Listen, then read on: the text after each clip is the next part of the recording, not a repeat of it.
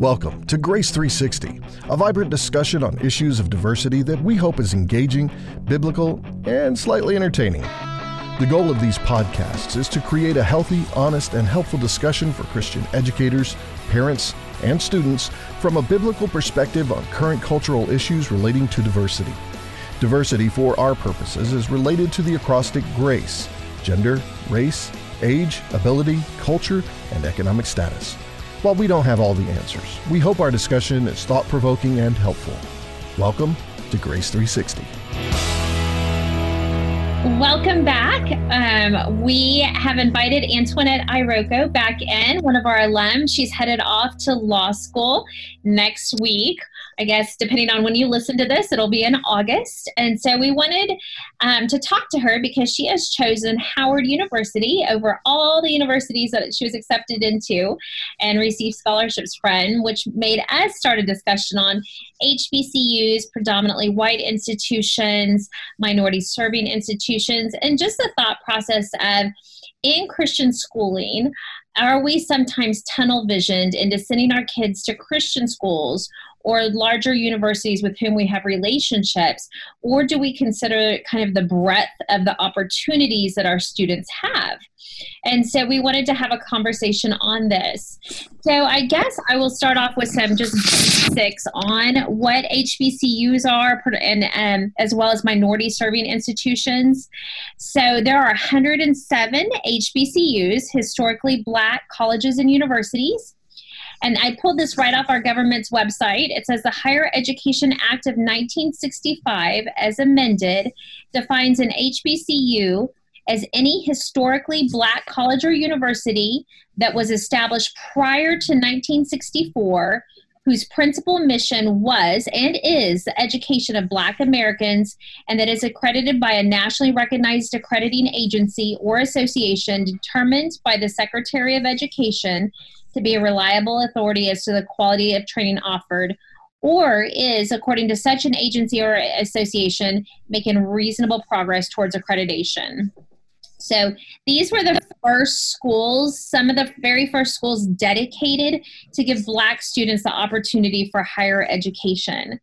And there's some misconceptions about them. For instance, when I started learning more about HBCUs, I didn't realize there were some predominantly white HBCUs or predominantly Hispanic HBCUs. And I also thought that you needed to be Black to go to those schools, but actually HBCUs want diversity as well. So they are offering scholarships for underrepresented groups within HBCUs. And there are also Christian HBCUs. And then minority serving institutions, those are institutions with 25%. If it's a Hispanic serving institution, 25% Hispanic students. And then if they do not have a 25% of a specific minority group, then if they are 50% serving of minority students, and they are considered a minority serving institution. So that's probably all the background that we need to know right now before we dive into a conversation. So I'm going to throw it straight to Antoinette. And I'm going to just throw it at, evidently you're going into your graduate work. I've already done your undergraduate work, and you and I talk often. And well, some of those years were in a small Christian school where you were one of few Black students, and now you've chosen an HBCU for your law school. Can you kind of explain the thought process through all that? Yeah, so I did my undergrad at a number of predominantly white institutions, so PWIs. And the reason why I chose to go to Howard specifically is because, well, one, Howard has a great reputation as a law school. And so I decided to apply there, understanding the reputation as a law school, but also wanting to experience HBCU education because I grew up in like predominantly white spaces. And so I wanted to have at least a couple of years of my life in my law school career to experience what it was like being around other people of color and hearing those perspectives and learning from them. I think that sometimes, like, if you're white, for example, and like going to predominantly white institutions, white schools, things like that, in white spaces, you don't really realize how much the perspective of the teachers or the professors has on you, because everything just seems normal, like it's as you would expect it as a white person. But as a Black person or as a minority in a predominantly white institution, you have no choice but to see things a little bit differently through a different lens, and one of those would include race. And so I just grew up kind of hearing things and learning things in predominantly white spaces that were kind of either disregarding Black history or just not taking it into account or ignoring it in some way. And so I wanted to go to a school that would give me the full breadth of information from not just a quote unquote like white perspective or the Western European perspective. I wanted to hear things from a minority perspective in, being in the United States, because that's what I relate to, and that's where my background is, obviously. So there are a lot of factors that went into choosing an HBCU, but most of it comes down to, just being around people who, I don't want to say like-minded, because not all people of one minority think the same, but just a radically different experience than anything that I had grown up in, being in predominantly white spaces. Okay, can I ask a question? Of course. Thank you. First of all, Antoinette, congratulations. Super excited for you at Howard Law, and I think it's going to be awesome. But here's a question, because we talk a lot about diversity, inclusion, right? Jenny, what's your DEI? Diversity, equity, and inclusion. Inclusion. Okay, so here's the thing, right? There's a lot of predominantly white schools out there that you've mentioned, right? And you've grown up in them, that want to spend time, energy, money, resources to try to include people of color, minority students, to have a greater diversity within the school. And then, as you mentioned, right, like, hey, I was there, but I wanted to be with, in a sense, more like-minded or people who have the same experience, people with similar backgrounds. What does that do for, in a sense, a predominantly white institution where students of color bring that perspective into their buildings and into their environment? With you leaving that and going to an HBCU, do you feel like you're kind of not bearing a responsibility that you have to the predominantly white institutions to offer like a more diverse perspective? I don't. I think that it is the responsibility of PWIs to teach history from all perspectives, to teach the full, not just history, but teach things from a diverse perspective, because that's just the nature of our country. Like, our country isn't just full of white people, and so things shouldn't be taught from just like the Eurocentric or white perspective, because that's just not what our country is. I don't think that by me or other people of color choosing to go to HBCUs or other minority serving institutions, I don't think that we are, I don't know, I don't want to like put words in your mouth or like say this is what you're asking, but like it's not really our responsibility to like educate PWIs on diversity and what they should be teaching or inclusion and all that stuff. Like, that is the job of those people to understand different perspectives and understand who they're serving, understand the students that they are trying to educate, and understanding like HBCUs have a very significant whole like historical context in our country, and understanding that it's not my job to teach my professor like, oh, you should be teaching things from this perspective, like it's the responsibility of those institutions. They're accredited for a reason, and like they should be able to educate their students for a world that isn't just full of white people, and a world that is like not just one perspective. And so that's more on those institutions than it is on me and other students who choose to go to minority institutions. Can I add something to that? I think the other side as well is, I think if those institutions that really have that as a goal of theirs, I think if it's simply aiming to diversify its student body, and there's not equal effort into saying, hey, rather than, we want you to come and, be a student here so that we can, diversify these perspectives at the student level.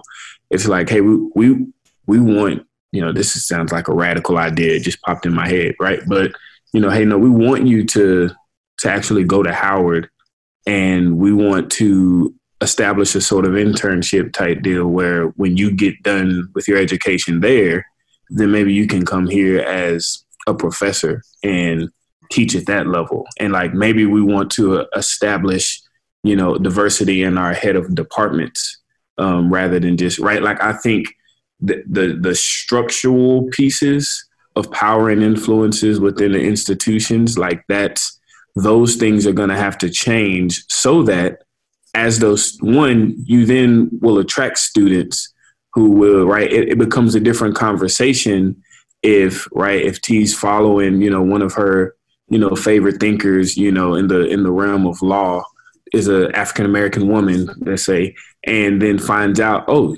she's the head of the law department at this predominantly white institution.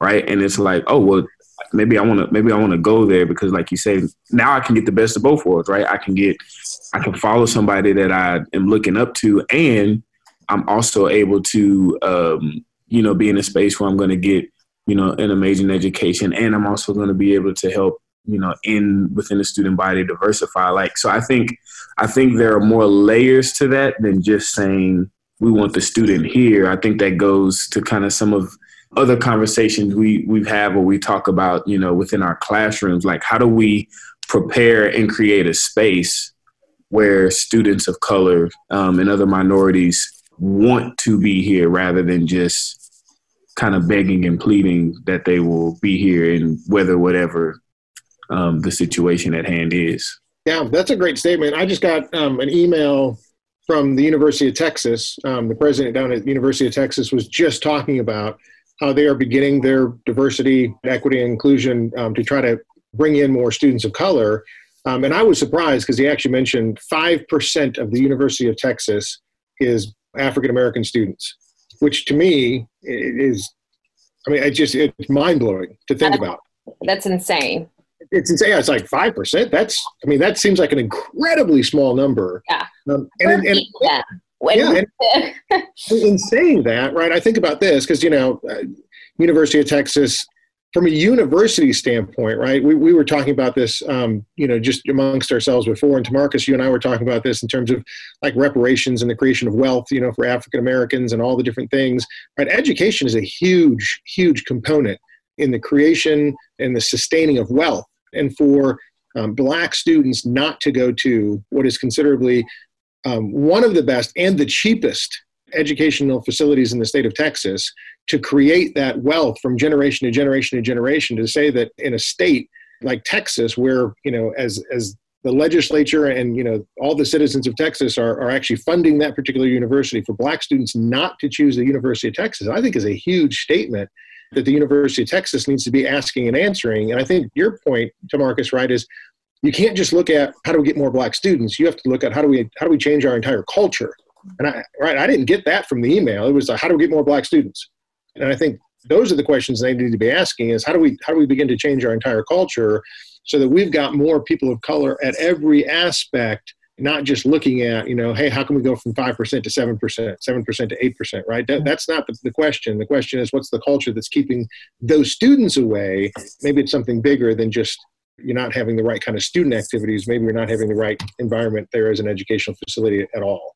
So that's a great statement. I also think it's important that we not only look at PWIs in regards to sending our, underrepresented students there, but that we look as Christian schools at educating on HBCUs and supporting HBCUs. I firmly believe that they have an incredible history in our country. That's why we started an HBCU fair at our school, was because we wanted to support the HBCUs and we wanted our students to understand that there are more options out there. Tamarcus and I have a very good friend, Charlene Atkins, and one of the things they're African American, one of the things she told her daughters was, you will apply to an HBCU. You can apply to as many schools as you want, but one of them will be an HBCU. And both of them said, that's fine. We're not going. I mean, we'll apply to it, but we're not going. And both of them ended up at Spelman. And so I know I am white, but I have already told my daughter, who's a junior, I know I'm white, can you believe it? I've already told my daughter, who's a junior, that that she'll be applying to an HBCU as well. She can apply to as many colleges she wants, but she's going to apply to it and tour it, because I think that there's something to supporting these schools. I don't know if it's where God's calling her, but I need her to have the education of these schools are amazing schools. And I think that's one of the things that we as Christian schools need to be better at. You know, you brought in the HBCU, right, college fair to our school, right, which was amazing, fantastic. I got to learn so much. But one of the things, I mean, Cindy, I have a question for you from a historical perspective, because I didn't even know when HBCUs were created. And in a sense, it's something weird, right? But the idea, even to my mind, of why would you have to create a school for Black students? And then you're thinking, well, they were created right around the time of the Civil War, right? When African American individuals are for the first time being considered actual people, and now they're going to go get educations. And most of the schools that are established at that particular time are not going to allow Black individuals into their schools, so the entire creation of it, and then a couple of years later is when Plessy versus Ferguson comes out. That actually allows you to desegregate. That actually allows public institutions to say, no, I can put you in a separate facility. And so, Cindy, I mean, think about that concept from a historical perspective that I think a lot of us don't appreciate. Right, that's why HBCUs had to be created in the first place. Right. Yeah. Even before the Civil War, there were schools up in the North that permitted African Americans to attend and to graduate. In 1823, you had Alexander Twilight, who graduated from Middlebury College. He's the first known African American to graduate from an American college. But again, that's up north. 1826, you had Edward Jones and you had Russell B. Rosamond, who both graduated from a college up in Maine, Bowdoin, up north. You had other schools that were also granting degrees. Oberlin, which is still very cutting edge, if you know anything about Oberlin, and Rutland was as well. You had Black professors at places like Central College in New York. But it's after, you had a lot of them, in all truth. I mean, things that people don't even realize. I went through and I looked at the list. I went and did some research. 1842, the Institute for Colored Youth. Now, of course, note the name. And we'll talk about the change in name in just a minute, because that's why we wound up with Prairie View A&M, or Prairie View State University, as we call it here in Texas, because there was a Sweat v. Painter case of 1950. Right, when an African-American young man, a student, was denied entry into UT Law School. Right. But we'll talk about the case right before Brown versus Board of Education. Yes, it was. Right. And then the history that these historically Black colleges and universities have played in American history, not just by being established in the South after the Civil War, as a result of the first and the second Morrill land grants or land acts that called for the sale of public lands to help finance these schools in the South, right? And the one in 1890 in specific, the second one, actually stipulated, let me make sure that I get the quote right, because I don't want to misquote this. The 1890, the second Morrill Land Act, was matching dollars, so it was dollar for dollar, and no grant was to be made to a state which denied admissions to its land grant college because of an applicant's race. Right. So we wound up with a lot of our A&M schools that way. But what this permitted now was separate but equal. So we're going to set up A&M schools for whites, A&M schools for Blacks, using the Morrill Land Act. But when you look at the history and what they have given this nation, these historically Black colleges and universities, throwing out some names: Mary McLeod Bethune, W.B. Du Bois, graduate of Fisk, right? And the first students at Fisk were emancipated. And to raise money, they went on a singing tour, the Jubilee Singers. Right, even went to Great Britain and sang before the monarch, to raise funds, just to change the roof in the buildings and things like that, because they were leaky. But when you talk about the change in history that they made, Thurgood Marshall, who fought Brown versus Board of Education in Topeka, Kansas, in front of the U.S. Supreme Court, and then went on to be our first African-American justice on the Supreme Court. He's a graduate of Lincoln, HBCU, and a graduate of Howard Law. right? And he was the protege, of a man who was the vice dean of Howard's Law School, and who physically understood that he was too weak to take on that fight. So he found himself a young man that was strong enough and young enough to take on the fight. And the man that he picked was Thurgood Marshall. So when you look at the history of our nation, the role that these historically Black colleges and universities, and a lot of Americans are familiar with the big names, the Morehouse and the Spelmans, the Howards, right? But they're not familiar with the smaller ones that have also contributed to American history and have managed to change American history. So that's one of the cool things that as teachers we get to do in the classroom. We get to point out these colleges and these universities that, yes, they might be historically Black colleges and universities, but it doesn't mean that if you're not Black that you're not allowed in. So please fill out the application and go, because as Jenny mentioned, they want a diverse student population. They're not calling for a Black nationalism.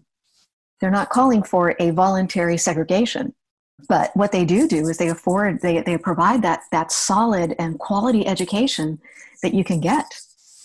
And you can get it at a small name school. It doesn't have to be at a big name school, as we all know. So when you look at the history, first in the South, starting with these colleges, and if you can imagine the sacrifice that it would take on the part of a community that for the most part, because of the condition they were being freed from, that condition of enslavement, that were mostly impoverished, and they tightened the belt and they contributed money and they started these schools. And a lot of times it was started by a denomination as well. The African Methodist Episcopal Church jumped in there. The Presbyterian Church jumped in there. We can't discount the Freedmen's Bureau as a result of Reconstruction also. The Freedmen's Bureau, a lot of people call it a welfare state organization, which in some cases, I guess it does fit the definition, but it was fulfilling a need. But when you think of the financial contribution that the African American community provided through great sacrifice to educate the next generation of African Americans. And then, of course, you have to talk about the contention that came in between the two different approaches. Do we take the W.B. Du Bois approach, or do we take the Booker T. Washington approach? Right? And there's a lot of controversy there as to which one was the right one. And there was a lot of contention between these two great men who contributed greatly to the United States and to our history as a nation as a whole, coming from opposing viewpoints on that stand. So one of the things that goes along with colleges is always sororities and fraternities. Mm-hmm. And so I didn't know if we wanted to dive in a little bit and educate. I know here at our school, we do a little education for our seniors on the different opportunities with sororities and fraternities going into college. And so a few years ago, I said, hey, what are we doing with the Black sororities and fraternities? How are we educating our parents and our families on that application process? What does that look like? And actually, it was spurred by a Black mom who called me and said, Jenny, it's a totally different application process. They're totally different organizations. And so I had to do some educating on that. So I know, Tamarcus, you are very, passionate. Would you say passionate about this area? Would you mind educating us a little bit on this? Absolutely. So one of the things that we, I'm not myself, I'll start by saying affiliated with any of them, but I have done some research on them, and most probably on the Kappas.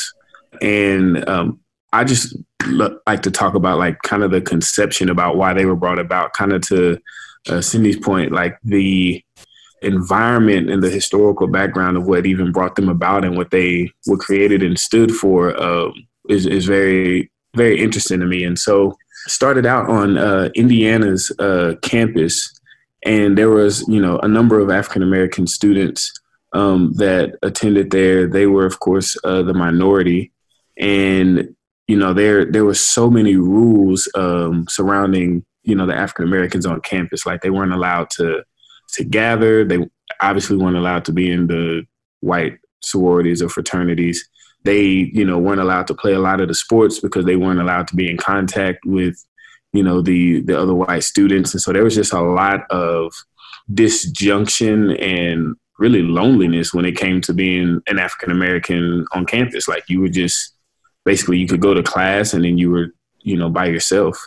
And so it was, out of that, they, eventually got together and created this fraternity. And one of the first things that they made sure became a part of the structure was that anybody from any background would be able to attend and be a part of, their brotherhood. And a lot of, those founders, also happen to be believers, and were very, very much Christian and moral men who took education seriously and wanted to continue to foster and develop like-minded men. And so, that's just giving a little bit. And personally, I know a number of men in my life growing up in church who were, a part of various organizations. A good friend of mine, I got a couple friends who are alphas. My mentees are alpha. Got, cousins and uncles who are Kappas. My sister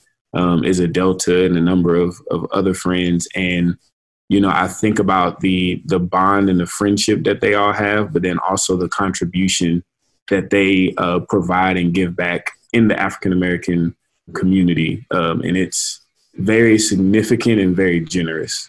And for that in and of itself, it's something that, a lot of, I've been asked before, could I bring it up? And I'm shocked at how many people have no conception that they're even there. And then they're like, well, I don't understand why it has to be Black. And it kind of goes back to the whole conversation surrounding HBCUs. And I just always have to remind people, part of the reason African Americans created so many things for themselves and other people is because they didn't have the access at the time that it was created.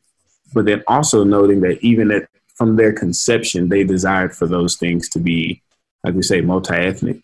And it was generally the reason why it has stayed probably less multi-ethnic than they envisioned was not because people weren't allowed, but because people just chose not to. And now so much to the point to where it's almost like if you don't grow up in a community where that's the norm, you don't even hear about it. Yeah, I agree with you on the not wanting to.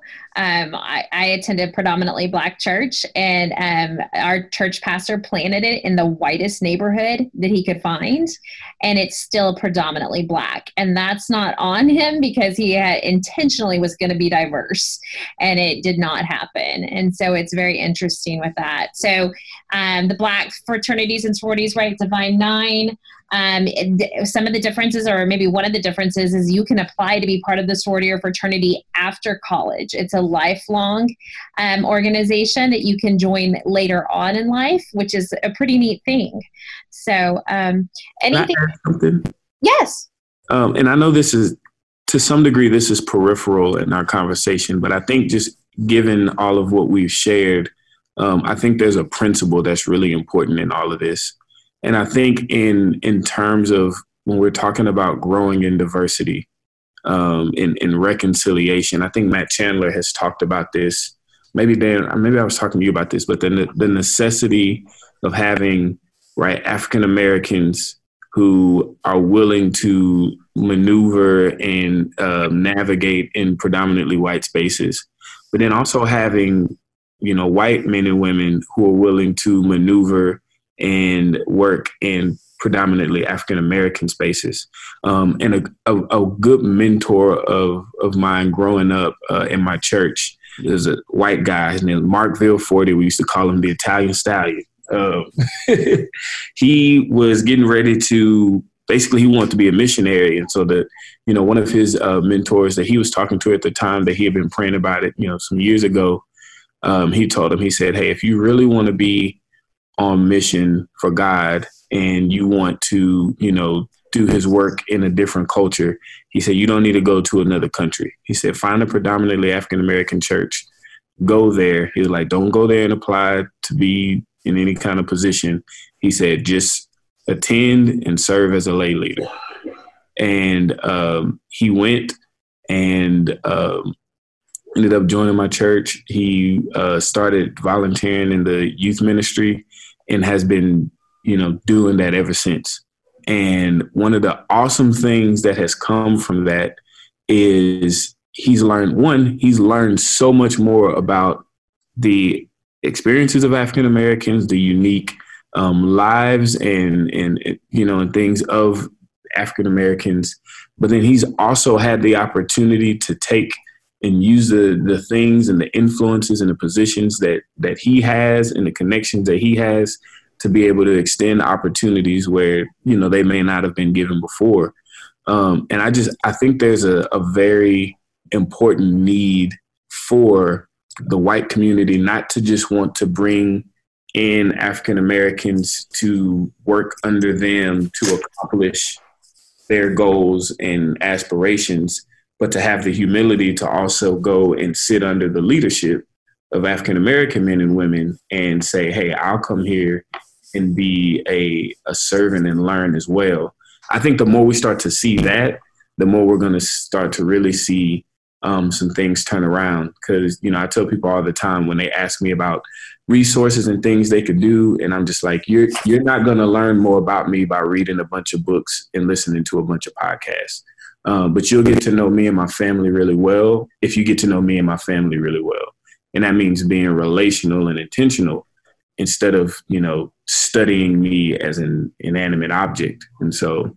Yeah. Plus, I think it's very much, it gets into that transactional relationship that there's only a relationship so that I get something out of it.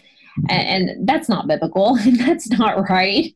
And so I do believe it has a lot to do with that also. So I guess we'll sign off. But before we sign off, I'm going to throw it back to Antoinette one more time. And I'm going to just ask you, what are you most excited about? Like if you can be very blunt, we want to hear I don't even know what it is, but what are you most excited about going to an HBCU? So I've heard the statistic that Black women specifically make up like 2% of lawyers. And so I think the thing that I'm most excited about is not only being around other Black women and Black men who are like venturing into this field, but just like encouraging one another, building each other up, learning from one another, getting to know more about the history of our school, the history of the profession, the history of our government, and really bringing sounds cliche, but like a diverse perspective, but like bringing a perspective to the field, to the industry that is different than the status quo. And I'm just really excited about being someone who could potentially be like a game changer in the field and in our government and in politics and in law and all of the above. So yeah, and if any of y'all ask any of that, play games, we're trying to be a game changer. Okay. Yeah. With all of us, we're going to go ahead and shout out that, come 2040, 20, whatever. I don't know how many years. I don't know. I can't do the math. But she'll be running for president and we'll be voting. So I'll be wearing her t-shirt. I guess I'll be eligible in 2030. Okay, so it's 10 years too far. I don't know the election. If you don't run, I'm going to just write your name on the ballot. Actually, if you qualify, well, yeah. These podcasts will actually be worth a lot of money because she's really famous. Yes. So thank y'all for joining us today as we talked mainly about HBCUs and the importance in our country and how Christian schools need to do better at expanding the options for our students of where they go after our school. So we'll hope that you listen in next time. Thanks. Thank you for listening to Grace 360. As always, the views and opinions expressed in this podcast are for educational purposes and are not intended to be divisive or inflammatory in nature. We hope you listened and learned as much as we have in the process of producing the show, and pray you'll join us for our next episode. You can find us on social media. We would love to have you as part of our discussion with your thoughts and questions. Once again, thank you for listening to Grace 360.